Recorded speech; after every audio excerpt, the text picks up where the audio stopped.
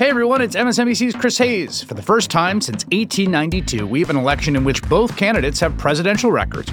It's a chance to take a hard look at what Joe Biden and Donald Trump have actually done as president.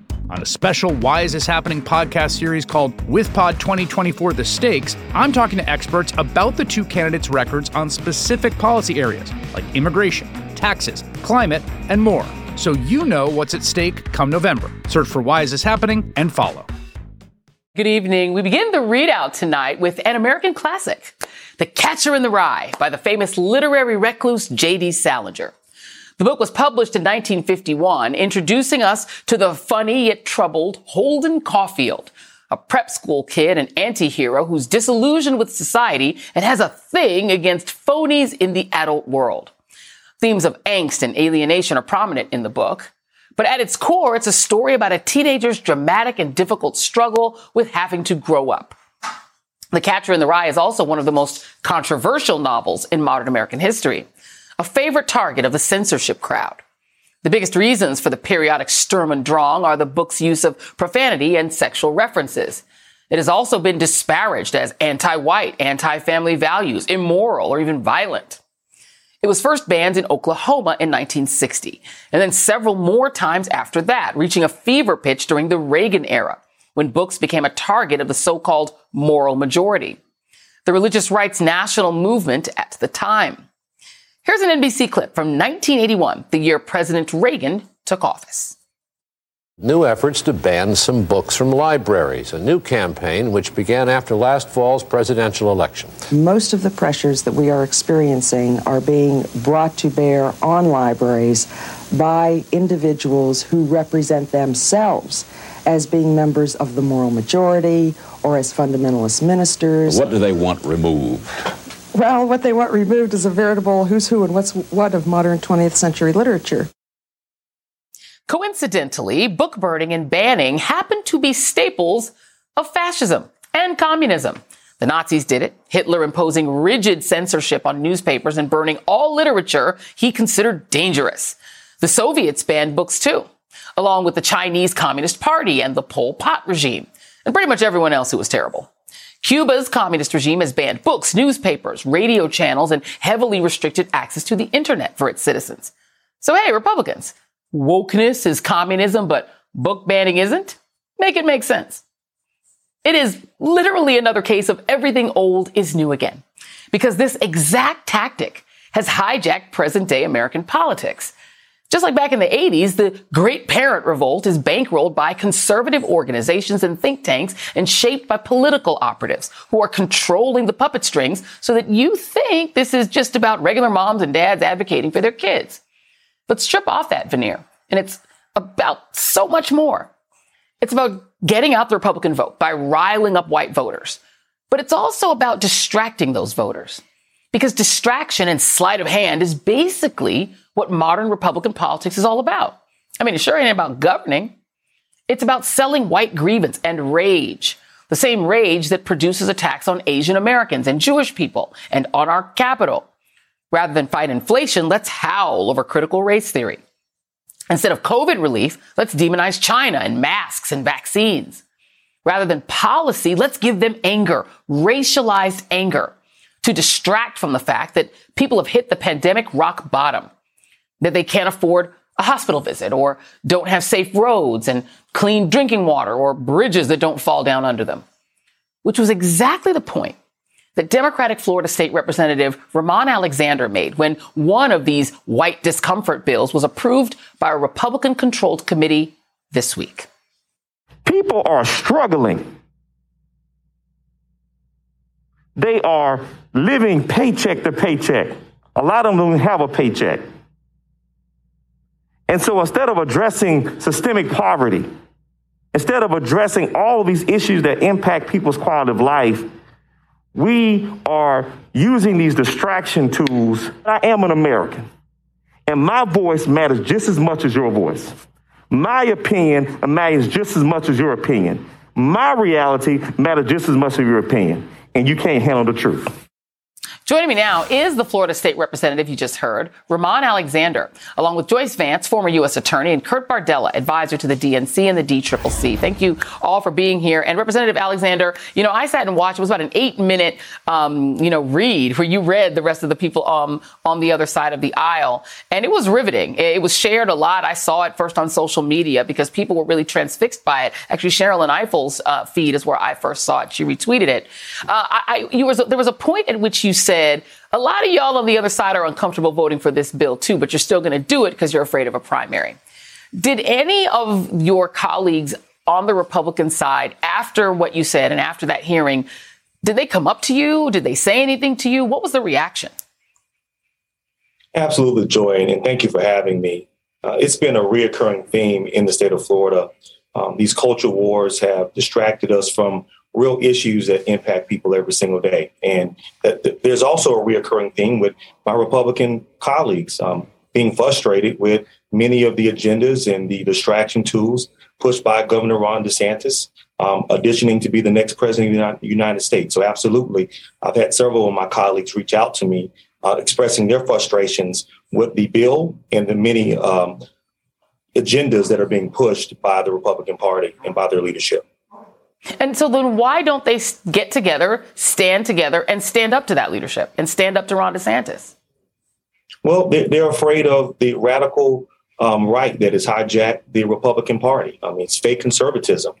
You start talking about these radical culture wars that continue to manifest by Governor DeSantis and their entire agenda. When you look at the fact that the last 4 gubernatorial elections in the state of Florida have been decided by less than 1% of the vote. And so they have a geographic problem and a demographic problem. And so what they're doing, they're continuing to feed red meat to their base to try to hold on, because when you look at the I-4 corridor, when you look at Orlando and Tampa, the shifts are significant.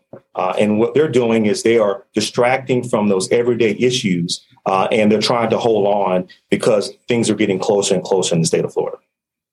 Joyce, let me bring you in because you are from the great state of Alabama. And I know that you've talked about it on television before, have lost a family member to the kind of rage, and sort of anti-institutional rage that has, just permeated our politics lately. But I mean, I personally, at least maybe I'm the granny on this panel, but I'm old enough to remember that 80s era when, this same kind of vibe about trying to ban books that the so-called moral majority was really pushing.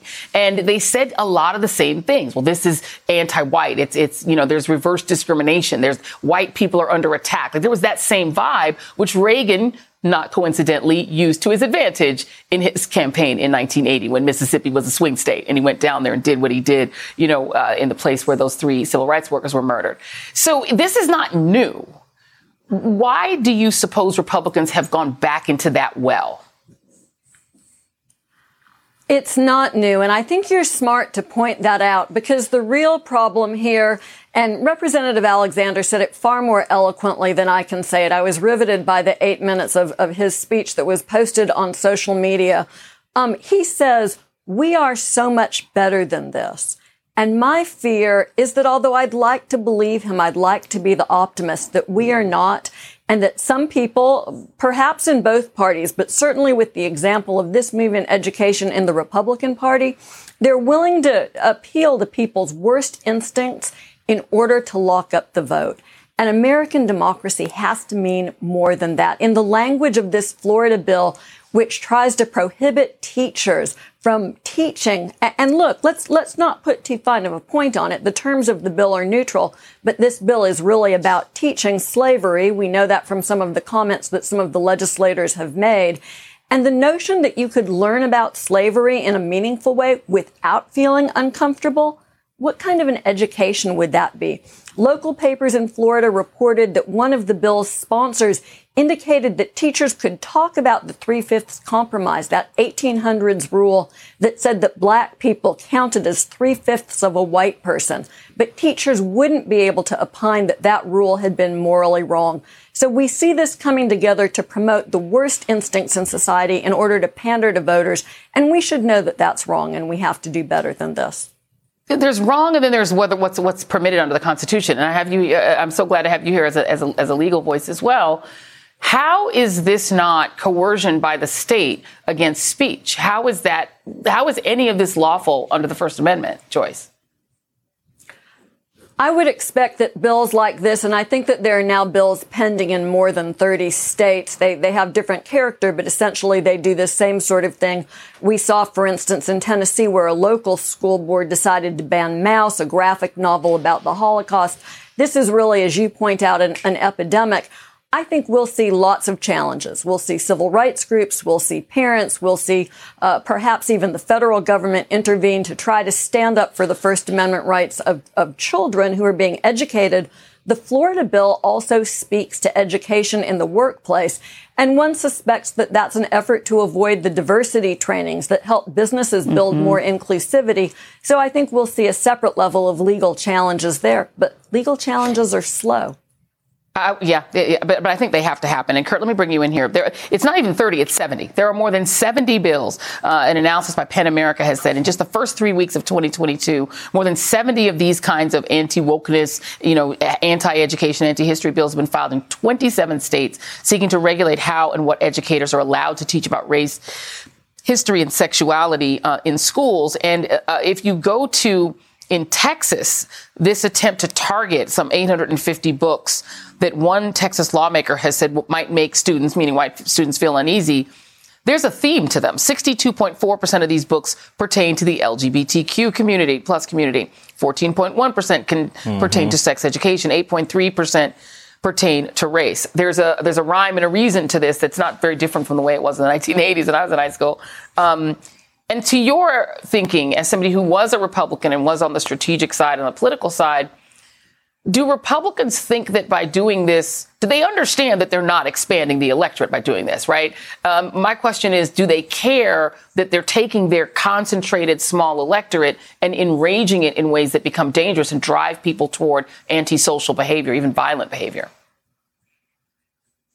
No, they don't, Joy. And this is also a reason why the Republican Party is bending over backwards to try to limit who can participate in elections, because they know that this way ensures that their party will never grow. Their party is going to only get smaller. You and I know that when all the playing field is equal, there's more of us than there are of them.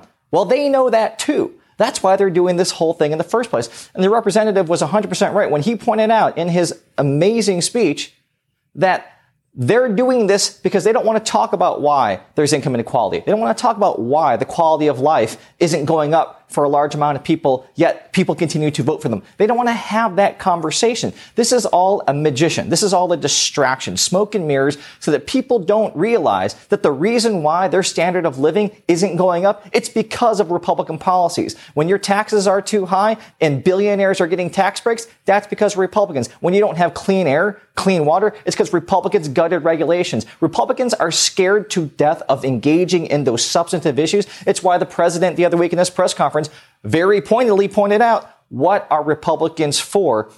And I'll tell you, Joy, the media needs to step it up and do a lot better here. They need to understand that what colors all of their rhetoric, what colors all of their opposition to overwhelmingly popular policies is race, and not including that context in their coverage of things like infrastructure, Build Back Better, filibuster, Supreme Court, voting rights. Not including that context is a disservice to millions of Americans.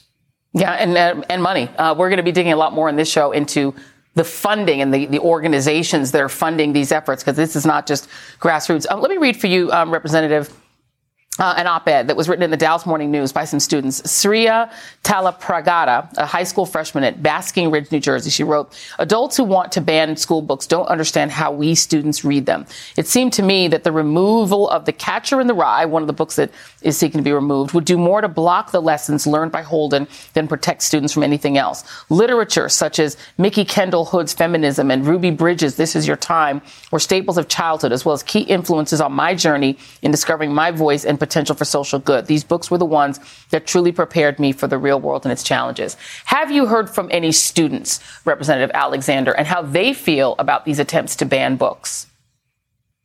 Well, Joy, there's been an outpouring from students throughout the state in regards to this issue at hand and the consistent radical culture wars being purported by the Republican Party.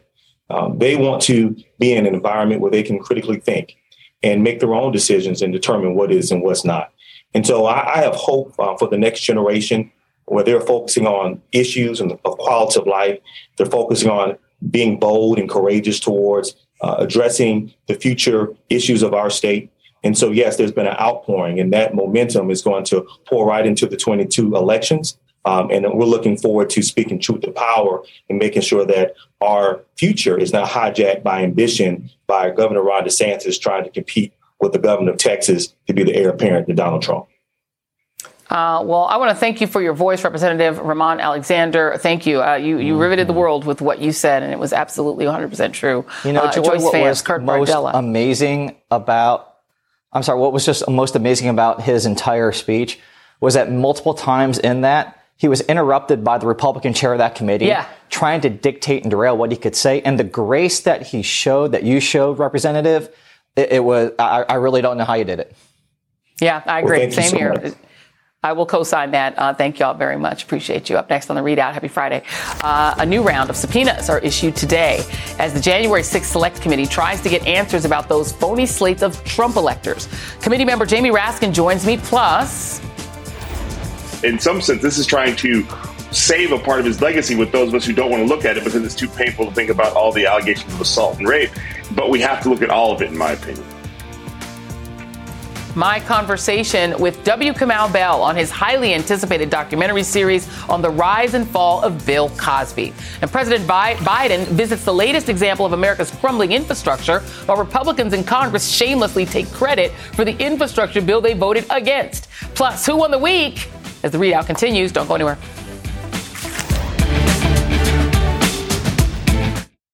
Today and every day, Planned Parenthood is committed to ensuring that everyone has the information and resources they need to make their own decisions about their bodies, including abortion care. Lawmakers who oppose abortion are attacking Planned Parenthood, which means affordable, high-quality, basic health care for more than 2 million people is at stake.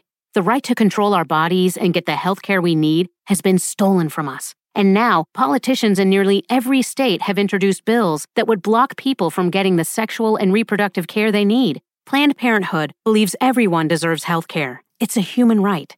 That's why they fight every day to push for common-sense policies that protect our right to control our own bodies and against policies that interfere with decisions between patients and their doctor. Planned Parenthood needs your support now more than ever. With supporters like you, we can reclaim our rights and protect and expand access to abortion care. Visit PlannedParenthood.org/future. That's PlannedParenthood.org/future. Today, the committee on January 6th subpoenaed 14 of the 84 fake electors who tried to falsify the results of the 2020 election in 7 states, compelling them to provide documents and testimony in their ongoing investigation. It's already become apparent that many, if not all, of these fake electors likely broke the law. And they reportedly did so at the behest of the Trump campaign, which helped them forge, sign, and submit bogus election certificates, falsely claiming that Trump had won their states. This has all the hallmarks of a conspiracy to commit election fraud, and that conspiracy would appear to implicate Trump's closest associates. Today, Chairman Benny Thompson said, quote, "We believe the individuals we have subpoenaed today have information about how these so-called alternate electors met and who was behind that scheme." Those 14 subpoenas include the 2 highest-ranking fake electors from each of the 7 states where they submitted bogus election certificates. And each subpoena letter points out that the existence of these purported alternate elector votes was used as a justification to delay or block the certification of the election during the joint session of Congress on January 6, 2021. Axios is also reporting tonight that one of the fake electors, Wisconsin's former GOP chairman, Andrew Hitt, plans to cooperate with the committee's investigation. Separately, NBC News has confirmed late today that the committee has also subpoenaed Trump's former White House spokesman, Judd Deere. Joining me now is Congressman Jamie Raskin from Maryland. He is a member of the Select Committee to investigate January 6th. And thank you so much, Congressman Raskin. Let's put up back again the name of these subpoenaed fake electors. You subpoenaed 14. The committee subpoenaed 14 of them, but there are many more. There are like 80 of them. Why just these 14? Well, these people were the ringleaders, if you will. They sort of organized the slates in some of the pivotal states. Look, if you go into a polling place and you represent yourself as a voter and you're not a voter in order to vote, That's election fraud, and people go to jail for that. These people were representing themselves as electors in order to essentially overturn the whole popular vote total in a particular state. And we know that that was part of a sequence of actions that was undertaken in order to get Mike Pence to be able to say as a pretext, oh, there are these competing electoral college slates. I'm going to return the electors, thereby lowering Biden's electoral college vote total from 306 to below 270, kicking it into the House of Representatives for a contingent election where we would be voting not one member, one vote, but one state, one vote. And the GOP had a majority. They had 27 state delegations, although I think the at-large elector from Wyoming, Liz Cheney, would not have voted with them, but still they would have had 26.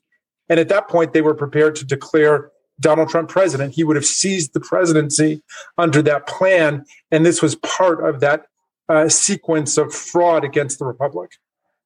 So now, and that is a narrative that I think has become very clear, right? Based on just what we've seen happen and what we've learned from what we've heard from what's coming from the committee. And it seems to be that it's the one question that remains is, did Trump know that was the plan? And, increasingly, I mean, people like Boris Epstein have been on this air, it was on with Ari Melber, admitting, yeah, I knew that was the plan, right? John Eastman put it on paper, said, yeah, that's the plan. There were multiple memos, Jenna Ellis and others, that seemed to say, yeah, this was the plan. Let me play for you, just walk you through a little bit of what Trump seemed to understand. Let's just go. This is cut 4 from my lovely team here, my director. On January 5th, Trump is tweeting, the vice president has the power to reject fraudulently chosen electors. On January 6th, he tweets, all Mike Pence has to do is send them back to the states and we win. January 6th at 2:27 p.m. And this is with the carnage having already, was ongoing. Mike Pence didn't have the courage to do what he should have done. That's a threat when you have violent people attacking the Capitol. The Wall Street Journal reports that just before the Ellipse rally, Mike Pence told Donald Trump that he lacked Mike Pence told Donald Trump that he lacked the constitutional authority to block certain electors from being counted. And the president was furious. According to those who understand the conversation, he said, I don't want to be your friend.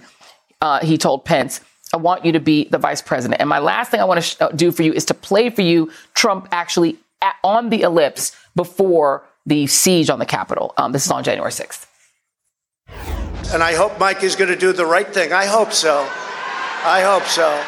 Because if Mike Pence does the right thing, we win the election. We have come to demand that Congress do the right thing and only count the electors who have been lawfully slated. And Mike Pence, I hope you're going to stand up for the good of our Constitution and for the good of our country. And if you're not, I'm going to be very disappointed in you. It seems to me impossible for this investigation to proceed without subpoenaing that guy. Is he going to be subpoenaed?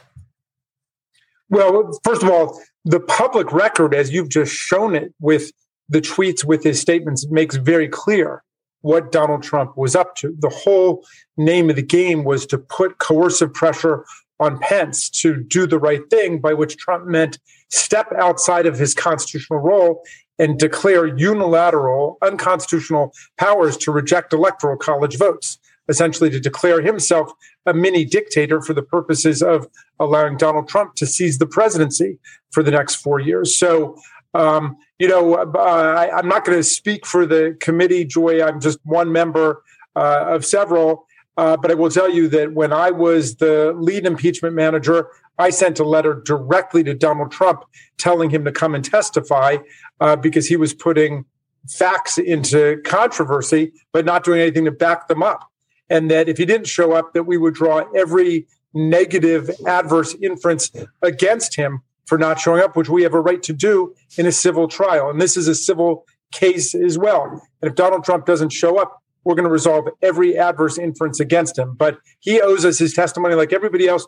There's no position in our constitutional constellation called former president or ex-president that gives you any kind of immunity or exemption from following the law. You're just another citizen, and you have the obligation to render truthful, honest testimony to the sovereign when we come calling. And that's the representatives of the people in Congress. I just want to note for our audience that yesterday we spoke with New Mexico Attorney General Hector Balderas, who said yes when I asked whether he believes that those who participated in the fake electors scheme potentially could have broken the law in terms of seditious conspiracy. So we're going to keep that. I'm going to table that for a moment because I actually want to ask you about something else. Apparently, we talked in the previous segment about banned books, and I understand from my producers, one of your books has been included in the banned books in one state or another. Could you please just illuminate us on that? In Texas, the GOP in Texas is trying to ban a book I wrote, ironically called "We the Students," and it's about all of the constitutional rights of students in public schools. One of the books that's in there, one of the cases that's in the book that they should read before they ban my book is called Board of Education versus PICO, where the Supreme Court struck down the stripping of books from public school libraries because somebody disagreed with the viewpoint or the content of the book. My book was sponsored by the Supreme Court Historical Society, We the Students, and the Republicans want to ban it in Texas right now. Of course they do. Very quickly, we're out of time, but public hearings, March or April? Do you know which? And more likely to be April. I hope it will be in April and it won't push over into May. I mean, we're making great progress, except for the coterie of aides right around Donald Trump. Yeah. Congressman Jamie Raskin, thank you so much. Really appreciate your time and hope your book, people pick up your book, pick up banned books. Thank you very much, sir. And be sure to tune in Sunday, February 6th at 10 p.m. Eastern for the premiere of the new MSNBC documentary, Love and the Constitution, following Congressman Raskin as he battles to save democracy during the Trump administration. Very timely. And still ahead on the ReidOut, I recently spoke with comedian and director W. Kamau Bell about his upcoming docuseries on Showtime, We Need to Talk About Cosby. And we'll show you that interview next.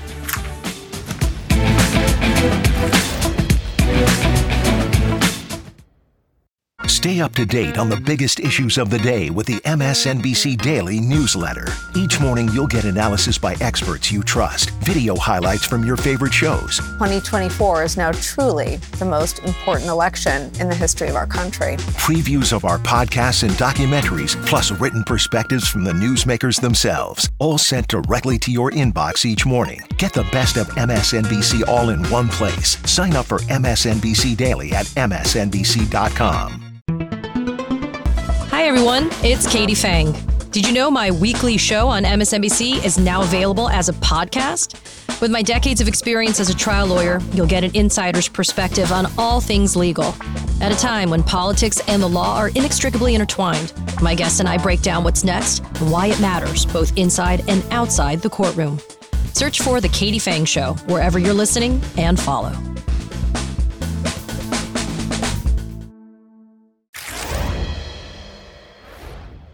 Do not edit this. A lot of people knew. Because you can't do what he did unless you have other people supporting what you're doing. He was talking about how to drug women. Beautiful women. They were lined up outside of his dressing room. What did you think was going on? He looked at me and he said, "Fooled them again." You don't often learn that your hero's the worst sorts of villain. This is just a sad day in the history of Black culture. From America's dad to alleged sexual predator, Bill Cosby has been accused by 60 women of a variety of offenses, including groping, sexual assault, and rape, dating back as far as the 1960s, all of which he denies. He was the first celebrity to be tried and convicted in the Me Too era, and after spending nearly 3 years in prison, he was released last year after the Pennsylvania Supreme Court overturned his 2018 sexual assault conviction, ruling that Cosby's due process rights had been violated. A new Showtime docuseries, We Need to Talk About Cosby, chronicles the career of the man many of us grew up watching and the struggle those of us who grew up Cosby are having, confronting his once golden and now disgraced and disturbing legacy. And joining me now is the director of the docuseries, comedian W. Kamau Bell. It is great to see you, and thank you for doing this and being brave enough to do it. I have to ask you, what has been the reaction just to the fact that you've done it? People haven't seen it yet, but just to the fact that you did it. I mean, there's two buckets of reactions. There was like, finally, we're actually going to have this conversation, and some people saying, I feel like you specifically, Kamau, are the person to do it. And then other people who were like, that I'm a black man tearing down another black man, and that there's no reason to do this, and it is a hit piece, which it is not. If you watch it, it is not a hit piece. Yeah, I have to read this statement by Bill Cosby's spokesperson, longtime spokesperson, who says, and did slam you, called you a PR hack, which you're a comedian, not a PR hack. But here we go. It says, part of the statement says, Mr. Cosby continues to be the target of numerous media that have for far too many years distorted and omitted truths intentionally, despite media's repetitive reports of allegations against Mr. Cosby. None have ever been proven in any court of law. So the problem with that, Kamau, is they kind of were. I mean, the convictions were thrown out, but this man spent 3 years in prison because a jury, judge and jury looked at the case and found some of these 60 odd allegations credible. What do you make of the constant denial? I mean, that's the way he has framed this from the beginning. There's been sort of this talk of it being like, some people have called it a quote unquote lynching, or that they're coming to take a black man down. And while I understand that America's history of racism and present of racism is often trying to take black men down, in this case, I believe this black man did what he's been accused of. And also, let's remember, in the deposition that was unsealed, he says, talking about Andrea Constant as she was passed out, I entered the area between permission and rejection, and I'm not stopped. And he's talking about a drugged woman. And that on that part, and you're a comedian. So, and comedians have started to come out and say, look, in our world, in your world, in the world of comedy, people knew that Cosby was doing these things, and there are people in your documentary who say, look, you can't have done this if there weren't people who knew that you were doing it and letting you get away with it. We're talking about this is going all the way back to the 60s. And I don't know if you feel this way, but when I go back and I think about some of the comedy that my mom, we watched with my mom, right? I mean, we all found Bill Cosby to be hilarious. His stand-up routines, his routines that were played on TV were hilarious to us. But that you sneaked in there seemed to be Cosby hiding in plain sight, making jokes literally about drugging women, Spanish Fly, that being one of his go-to jokes. Do you think that in some ways Cosby was winking and nodding at what he was doing, and it was just that he was so culturally important to us that we were just ignoring it? I mean, just to be clear, this is about Bill Cosby, but the doc makes it clear this is bigger than Bill Cosby. Lots of powerful men have gotten away with sexual assault and rape of women and sort of haven't been that closed about it. And we sort of had to really say, what are we looking at? We have to pay attention here. So I think that I think Bill Cosby got away with it for so long that maybe he didn't feel the need to hide it, Yeah.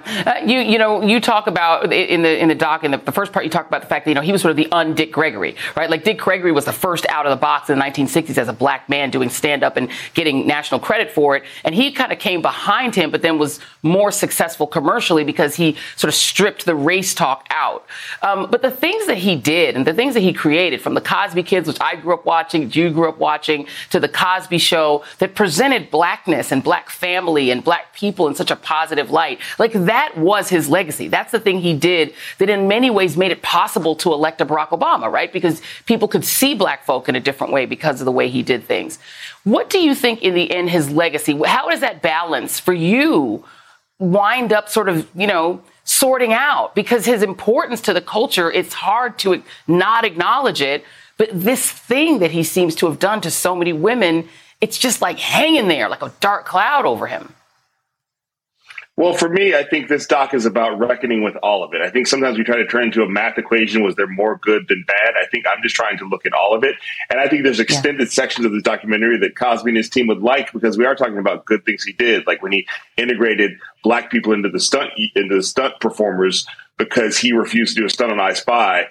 He refused to let a white stunt performer do his stunt on I Spy. He said he wanted a black stunt performer to do it, and that changed history. There's lots of things like that we talk about, but you can't separate the two. In some sense, this is trying to save a part of his legacy with those of us who don't want to look at it because it's too painful to think about all the allegations of assault and rape. But we have to look at all of it, in my opinion.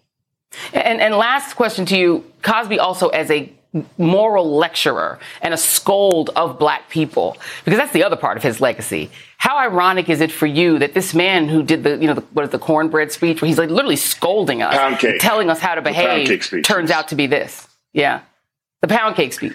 Yeah. I mean, I think that's what ultimately was a part of his downfall, is that a lot of people looked at him publicly scolding black people and said, how can you do that when there's all these other stories out there? One of those people, of course, being the comedian Hannibal Buress. But I think that was part of these stories starting to be exposed because people just felt like it was so much hypocrisy that they couldn't deal with. Jelani Cobb speaks to that.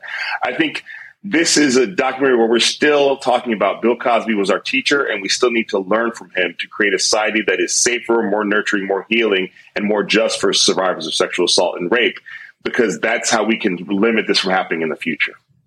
Well, those who said you were just the man to do this, they were right. Thank you very much. The 4-part documentary series, We Need to Talk About Cosby, premieres Sunday at 10 p.m. Eastern on Showtime. Kamau Bell, thank you for doing that. It was very brave of you, and I think really, really important for the culture. Appreciate you, man. Thank you. Thank you, Joy. Well, Who Won the Week is still ahead, but first, President Biden visits the site of today's bridge collapse in Pennsylvania during a trip touting his new infrastructure plan. But guess who else is trying to take credit for that bill's success, despite voting against it? Oh, this is an easy one. You got this. We'll be right back.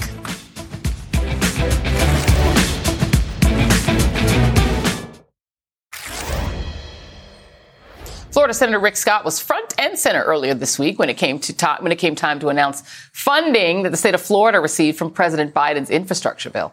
The problem? Rick Scott voted against that bill. And he's far from the only one to pull this tomfoolery. Many Republicans across the country are taking credit for the money going to their states. Like Iowa Republican Congresswoman Ashley Hinson. She called the bill Washington gamesmanship and spending at its worst, but then turned around to praise the money that would modernize the locks and dams in her state. And then there's Louisiana's David Duke without the baggage, Steve Scalise. He said that the, quote, spending spree was bad for Louisiana, but then promoted flood mitigation measures paid for by the bill. Why? Because infrastructure spending isn't just politically popular, it's critically necessary. That was made perfectly clear, crystal clear today after a bridge collapsed in Pittsburgh, injuring 10 people. It's one of Pennsylvania's more than 3,000 bridges, that are in poor shape. And it had been in that condition for 10 years. President Biden toured the site today while coincidentally in the state to talk infrastructure. Pennsylvania's Republican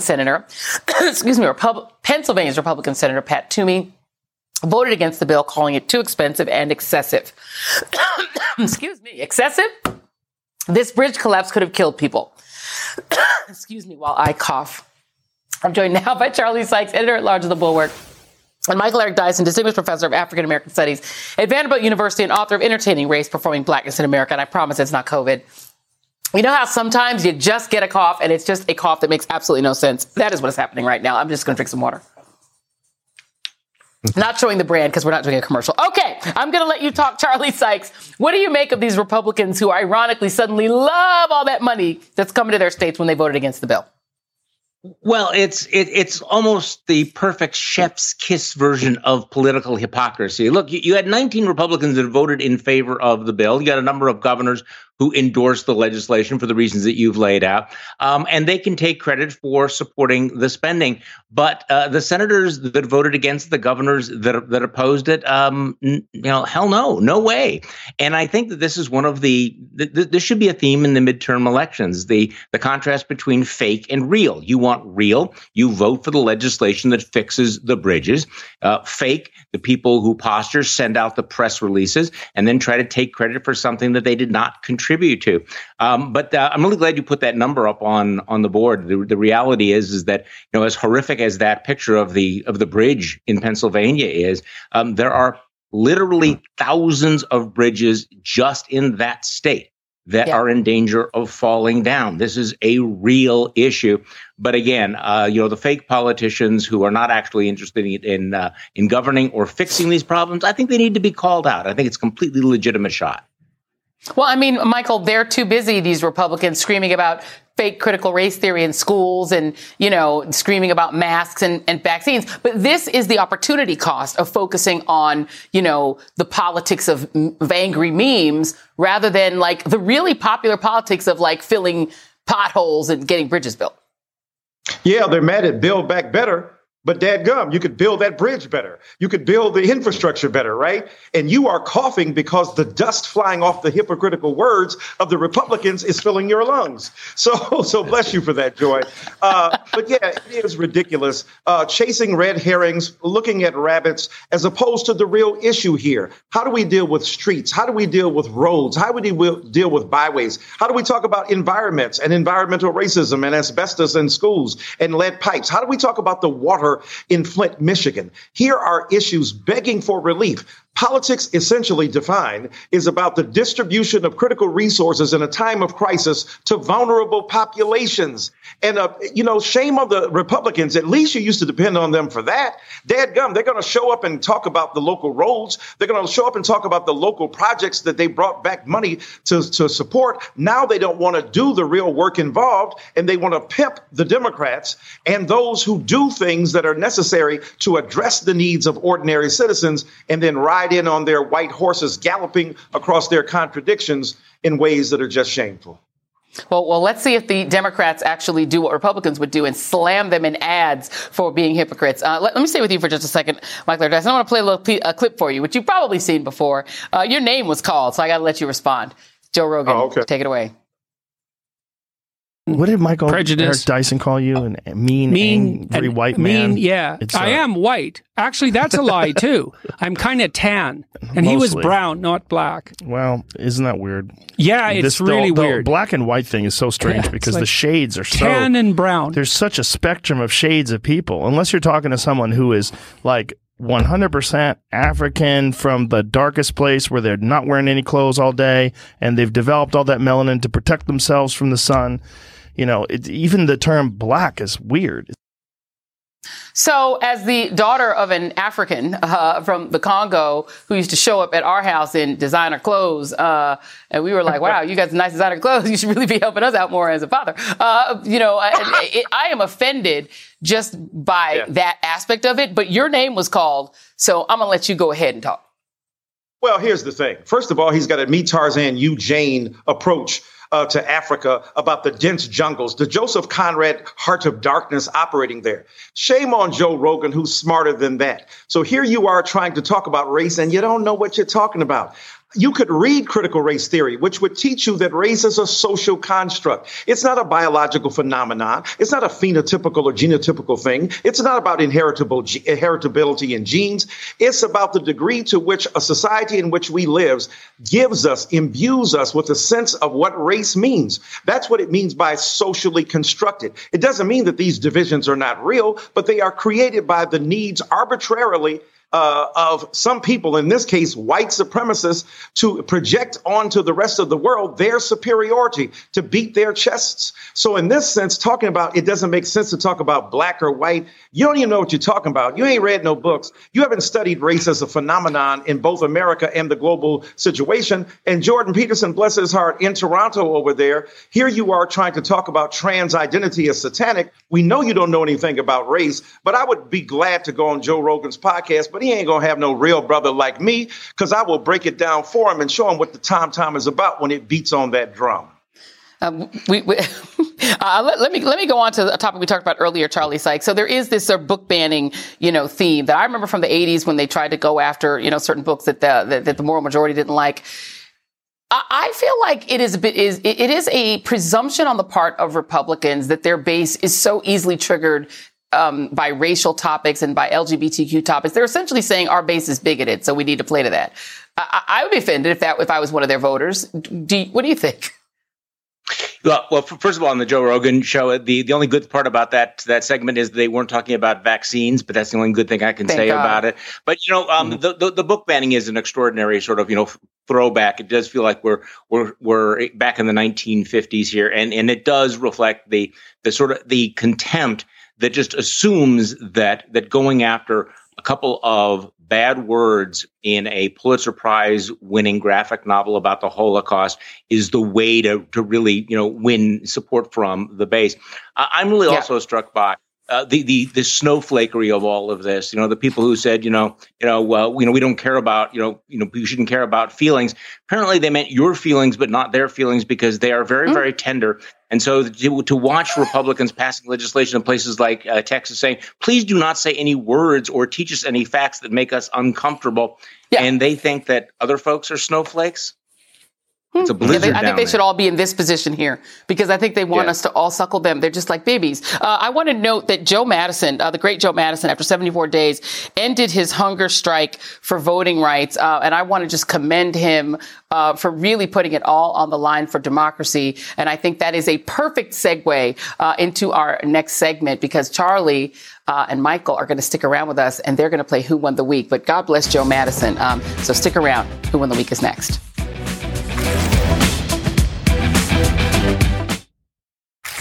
I don't know. Well, I don't know about you, but my weekend begins very, very soon. But first, we got to play.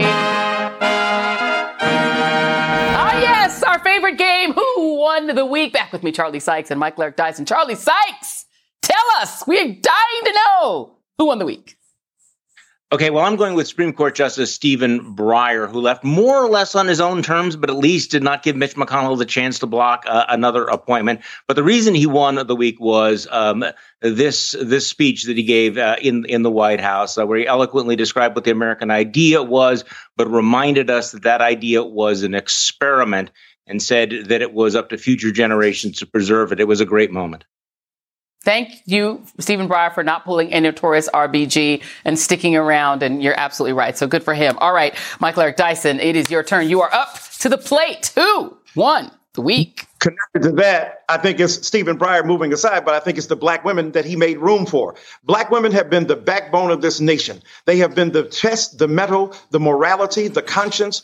Their intelligence has been high. Their spirituality has been profound. We have every range of both sight and every range of intelligence that you want. Black women are the winners because of their deep intelligence, their profound spirituality, and being finer than shady lawyer's contract written at midnight with disappearing ink. That's what we do. Vanilla vitality to chocolate charm. We got the whole thing covered. Mocha magic and caramel cuteness as well. All right. Well, my Who Won the Week, I got to get it in quick. Sophia Ongele, Olivia Juliana, the kids from Gen Z for Change, the young students in Florida who tried to speak at the abortion ban hearing. They're from Students for a Democratic Society. The young people, the youths, the TikTok kids won the week because they are fighting the power and fighting for learning in books because they're smarter than the adults who are trying to mess up education. Charlie Sykes, Michael Eric Dyson, thank you both very much. That's tonight's ReidOut, y'all.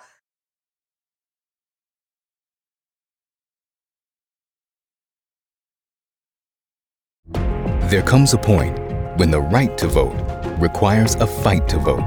MSNBC Films presents Battleground Georgia, a story that explores the ugly history of voter suppression and how Georgia is leading the charge against it. Something has to change. The old South is being replaced by the new South. Battleground Georgia, part of the Turning Point documentary series from executive producer Trevor Noah. Sunday, May 19th at 9 p.m. Eastern on MSNBC.